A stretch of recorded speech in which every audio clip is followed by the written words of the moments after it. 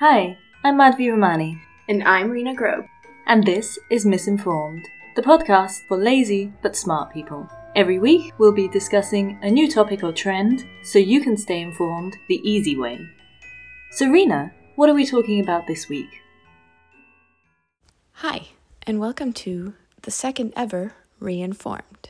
Reinformed is a format where we go back and re-air episodes that we think you should listen to again, are relevant again, or we just really like. For today's Reinformed, we are bringing you our episode about Palestine. Today is the 74th anniversary of the Nakba. What is the Nakba, you may ask? Well, you will just have to find out by listening to our episode. Many people are hesitant to speak up when it comes to Palestine because they view the issue as being complicated. Well, you're in luck. Settle in, and we will give you a crash course in the history. Welcome to Reinformed. So last Saturday, I went to the Free Palestine protest down in Neukölln. Afterwards, when I was talking to my mother, she was reading me the news articles that sort of detailed what had happened, and it was interesting to have been there and to see the way it was reported, because the way that the German media reported the protest did not align with what I witnessed. The protest was completely peaceful until the police very suddenly and violently attacked the crowd, and it just escalated from there. But I think senseless police violence is something that no one is surprised by. Just like probably everyone, or at least I'm assuming everyone who listens to this podcast. The situation in Palestine has been on my mind this week. How Germany fits into this entire situation, the way things are reported in Germany, the history. It's just been occupying most of my thoughts this week. Yeah, I think the last figures that I read was 200 civilians, Palestinians dead, including 60 children, which is devastating, and just people thrown out of their homes, everything destroyed, all the infrastructure, hospitals, media centers, which is clearly against international law. At the time that we are recording this, there has been a ceasefire for a couple of hours that has just been broken. So before we go into the German media, and Germany obviously has a very special relation towards Israel. A lot of people have been saying, oh, it's really a complicated situation. We don't know anything about it. When did this thing start? So we're going to explain to you a little bit about the history of the whole situation, just to put everything in context. All right, here we go. So in the 19th century, Palestine was under the rule of the Ottoman Empire. From Ottoman Empire records, we know that in 1878, 87% of the population identified as Muslim, 10% as Christian, and 3% as Jewish.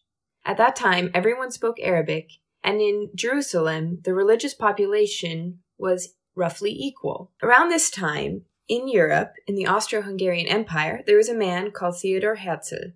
He was a Jewish journalist, and he became convinced that the Jewish population needed to settle in their own country.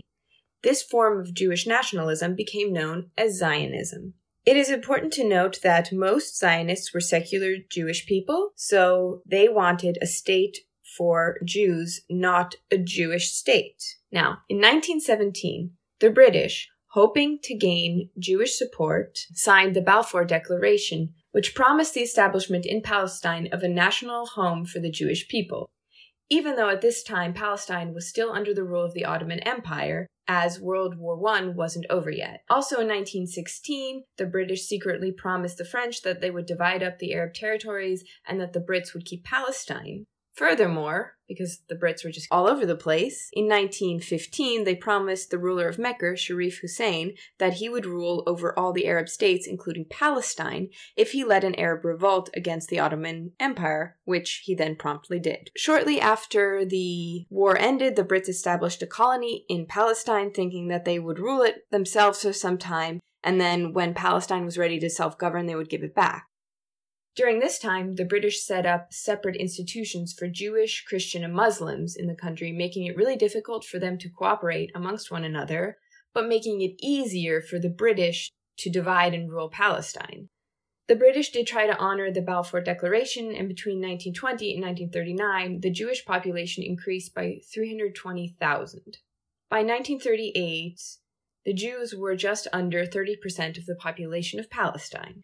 Much of the Jewish population focused on purchasing land from absentee non-Palestinian Arab landowners and evicting the Palestinian farmers. This obviously led to tensions and to problems. In 1936, there was a Palestinian revolt against the British, and this was squashed with the help of Jewish militias. These militias were set up in part due to these tensions that occurred during the time when the land was being bought from non-Palestinian Arab landowners. The British then issued a white paper calling for a limitation of Jewish immigration to Palestine and calling for the establishment of a joint Jewish-Arab state in Palestine within the next 10 years. Things were relatively calm during World War II, but at the end of the war, the Brits left and handed over the land to the newly created UN. In 1947, the UN voted to partition Palestine into 2 states. In 1948, the Arab-Israeli War broke out between Israel and Palestine and many of its Arab neighbor states. An armistice was signed, and Israel occupied a third more land than the UN had proposed in 1947. During this time, Jordan then controlled and later annexed the West Bank and the Old City of Jerusalem, and Egypt took control of the Gaza. Around this time, 700 Palestinians fled their home. This time was known as the Nakba, which in Arabic means the catastrophe. Today, the descendants of these 700,000 Palestinians who fled numbers at 7 million. In 1967, the Six-Day War broke out, and Israel won and gained control of the West Bank, the Gaza Strip, the Sinai Peninsula, and Golan Heights. The UN then passed another resolution called Resolution 242, which outlined a framework for achieving peace. Israel would give back the land, and everyone would recognize the 2-state solution. In 1964, the PLO was founded, led by Yasser Arafat. Israel started to establish Jewish settlements in West Jerusalem, the West Bank, and Gaza. Today, there are roughly 350,000 Jewish settlers in the West Bank and 200,000 in East Jerusalem, and these are all illegal under international law. By the late 1980s, Palestine launched the first Intifada.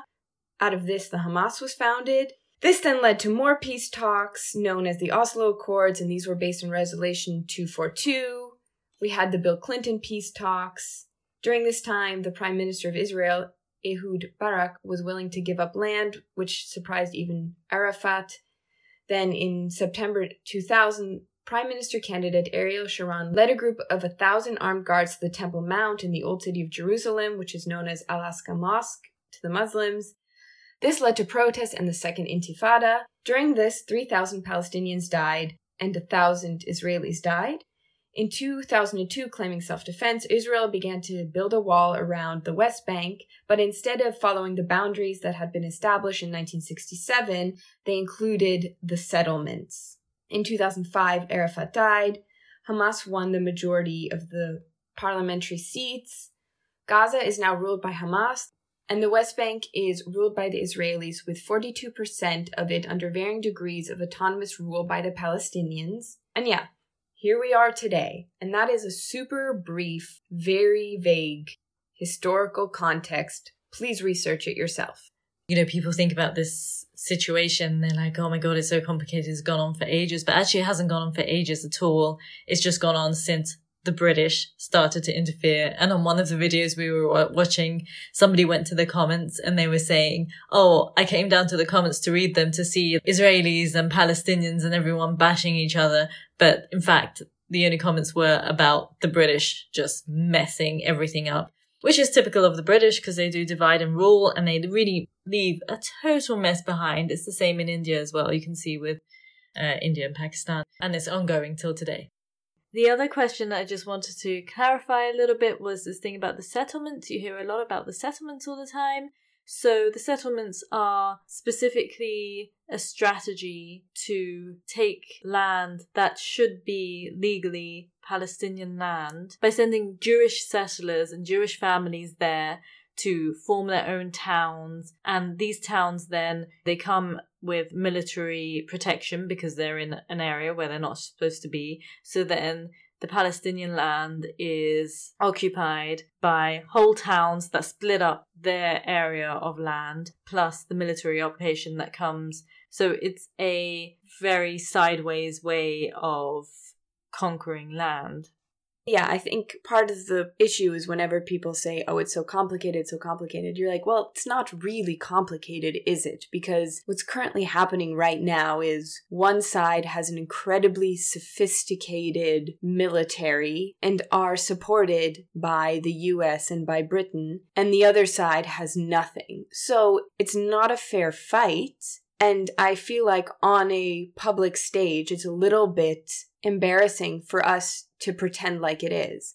And yes, Hamas will fire rockets at Israel, but Israel has such an advanced military that I think something like 90% of the rockets, they won't reach their target. And the other way around, Israel's rockets, which have blown up Al Jazeera, COVID testing centers, civilian homes in refugee camps, they hit their targets. What Israel is doing is a war crime. And I feel like it's time that we publicly, as a country, call them out on that. What you're saying is really interesting because Germany publicly, in the media, and all politicians across all party lines have completely stood by Israel. And this they kind of must do because the Germans, obviously, because of the Holocaust, because of the history, and because of the way that the Israeli state was created, must support the existence of a state for Jewish people. And it must also support the defense of that state. However, officially, Germany does actually support a two-state solution. It also gives, along with the EU, a lot of money to Palestine in aid. But the public face of Germany, for example, just yesterday, Maas, who is the defense minister, went to Israel and condemned Hamas and said that Israel has the right to defend itself. And that was the view. Same with Angela Merkel's spokesman, and the official government line was that the attacks on Israel were terrible and Israel has the right to defend itself. And this is the official line. It never acknowledges the fact that Israel is committing war crimes. And in fact, in 2008, during a speech in Knesset, Merkel talked about Germany's particular historic responsibility towards Israel, and she said specifically, it is part of the reason of state of my country. And this has just been reiterated across party lines, and to just show you how biased this is, this absolute pro-Israel view. Annalena Baerbock's tweet about 10 days ago, when she was asked what her line was on the war, said in her tweet that she strongly condemns the ongoing rocket attacks by Hamas. These must be ended immediately. The spiral of violence shows how urgent it is to resume peace negotiations. Now that to me is a pretty German response, and pro-Israel, anti-Hamas, pro-Israel's right to defend itself and exist as always. However, her tweet got so many angry responses. It got so much criticism because they were like, oh, what do you expect? Do you expect Israel to not defend itself, because she used this term, spiral of violence, which kind of just about implied that, yeah, both sides are really to blame for this, which is true because Hamas and Netanyahu are continuing the violence to the detriment of both their people. But the editor of The Welt called her phrase, spiral of violence, naive and ignorant. And that's not even, to me, that's a little bit of a balanced view maybe. But compared to everyone else, this little term, spiral of violence, just caused a lot of reaction, which just shows how special the relationship between Germany and Israel is. And when you were saying about the protests and how they were covered, I think there is a real nervousness and a real paranoia and hypervigilance about anti-Semitism in this country, which of course there should be. However, it often gets conflated with just the fact that you're protesting a war crime, that you're protesting bombing, and that you're protesting against a state. and a state's actions. So I think the police, what you've witnessed there is very strongly the state's stance on this, because we went to Black Lives Matter and Women's March, the Hanau demonstration. And they were not broken up in that way. The police did say, people were maybe in Berlin and Frankfurt not sticking to the distancing rules. And of course, as with any protest, and this should be condemned, there was the burning of the Israeli flag. That should not have happened. There is a tiny minority everywhere at protests and demonstrations, which will be extreme. And then there were some anti-Semitic crimes committed in the last days as a result of this conflict. And of course, that should be condemned. However, in the German media, the only angle and the only framing has been about the anti-Semitic attacks, about anti-Semitism on the rise. And the Linke Party even posted, or a chapter of the Linke Party in Osnabrück posted a big thing that said, we have imported anti-Semitism, which at the same time is sort of totally racist, anti-immigrant and anti-Muslim, by saying that everyone who protests against Israel, or every immigrant or every Muslim person, is an anti-Semite. So there seems to be this weird, illogical tunnel vision thing of really trying to not have the crimes of the Second World War repeated, but in doing so, you're kind of perpetuating a lot of stereotypes, a lot of racism, a one-sided bias, discrimination, polarization of society, and fragmentation. Because, of course, the other thing that's happened in Germany over the last years since the refugee crisis is that we've got now 800,000 Syrians living here who are also protesting because they have also been bombed out of their houses and feel empathy for these people. Plus, there are refugees from Afghanistan and Iran here. Plus, there is a whole portion of German citizens who are of Turkish descent, which you're going to take this view in mainstream society. You are basically alienating and marginalizing a whole portion of your entire society, which is not smart. It feels a little pot calling the kettle black to insist that we have imported anti-Semitism, because Germany has done an absolutely terrible job of getting rid of its Nazi past. We discussed this on our Hanau episode, but the majority of old school German companies that exist nowadays were guilty of collaborating or working with the Nazis. You can't get into an Audi. You can't get into a Mercedes. You can't read a magazine by the Burda Verlag without having the blood of those people on your hands.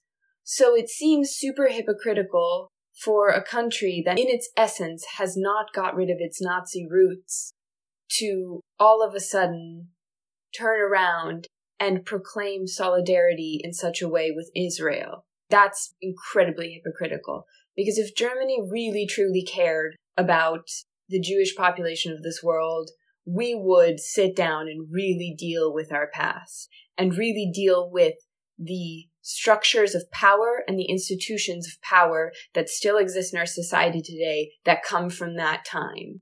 And this whole weird putting on a show PR business that they're pulling in this solidarity with Israel is causing the death of innocent people. And that's not okay. Not only is it not okay, it kind of makes Germany culpable as well, because if there were more international pressure, if people were not diminishing the terrible violence and saying that it's justified, if they did not lend these nations, together with the US, the ability to act with impunity, we would have reached a ceasefire earlier and lives would have been saved. And I would also argue that lives would be saved in Germany if there was not this superficial dialogue that was not open and honest and fair and deep enough to actually tackle the problems of German society, where racism still exists and anti-Semitism still exists.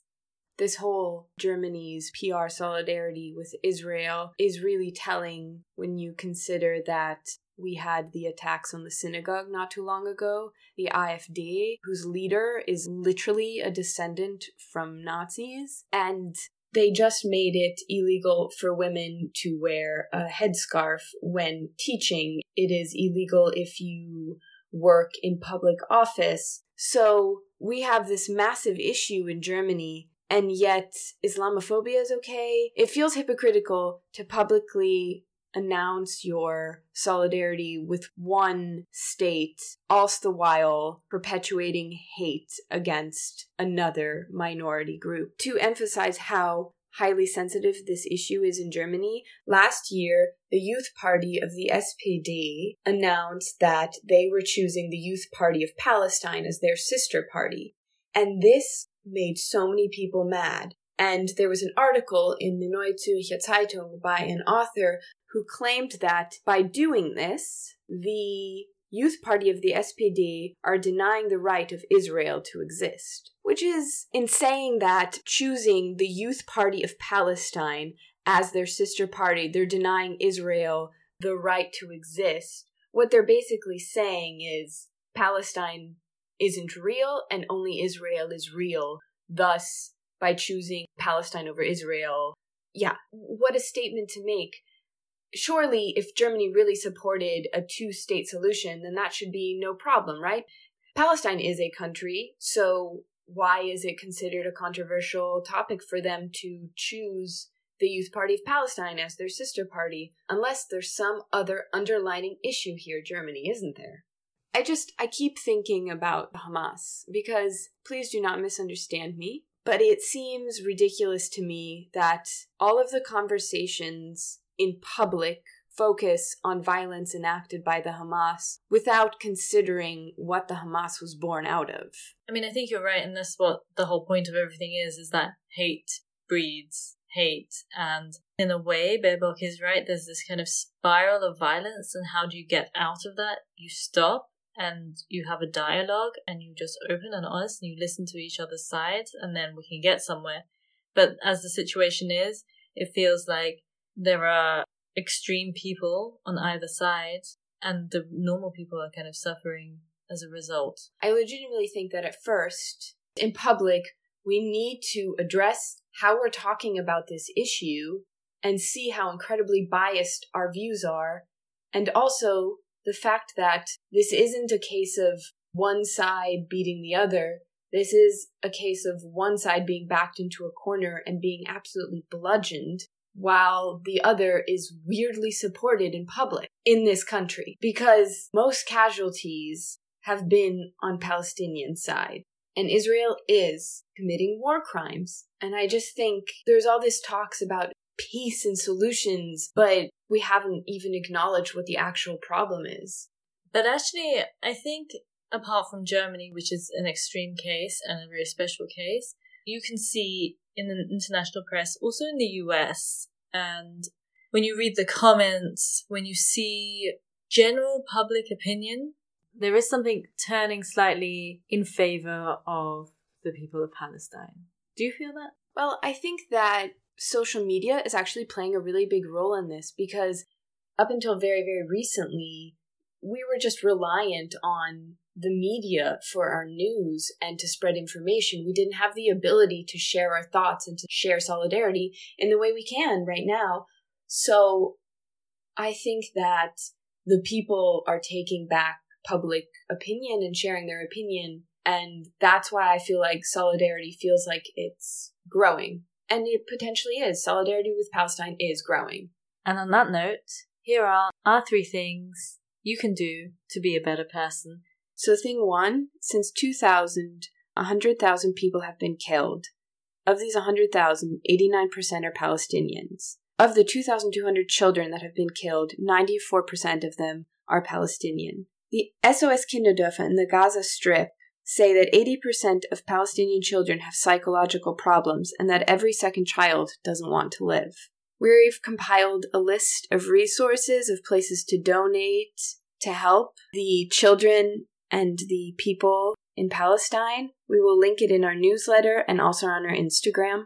Thing 2, it helps to educate yourself on this topic in order to form your own informed view and not be swayed by different biases that different people and outlets might have. Therefore, we are linking to some YouTube videos plus some resources in our newsletter. As always, you can sign up. The link is in our Linktree on Instagram. And right now, Rena is reading the book On Palestine by Noam Chomsky and Ian Pappet, which we will also put a link to in our newsletter if you want to go even further. And thing 3, make sure that when you're criticizing Israel, you're not being anti-Semitic. Criticism of Israel is not inherently anti-Semitic. However, it can depart from the realm of fair comment and cross into the boundaries of anti-Semitism. In summary, critique of Israel can spill over into anti-Semitism if you subject Israel to a double standard and or make every Jewish person in the world responsible and answer for the actions of Israel. Thank you for listening. Until next week. If you like this show, please share it with your friends and subscribe wherever you get your podcasts. You can also help us by supporting us on Patreon for as little as €4 a month. Visit patreon.com/misinformed. For links to all our sources and for our personal tips on what to watch and read, subscribe to our weekly newsletter at misinformed.substack.com. You can follow us on Instagram at _miss_informed or email us your feedback, requests, or just to say hi, misinformed.podcast@gmail.com. We would love to hear from you.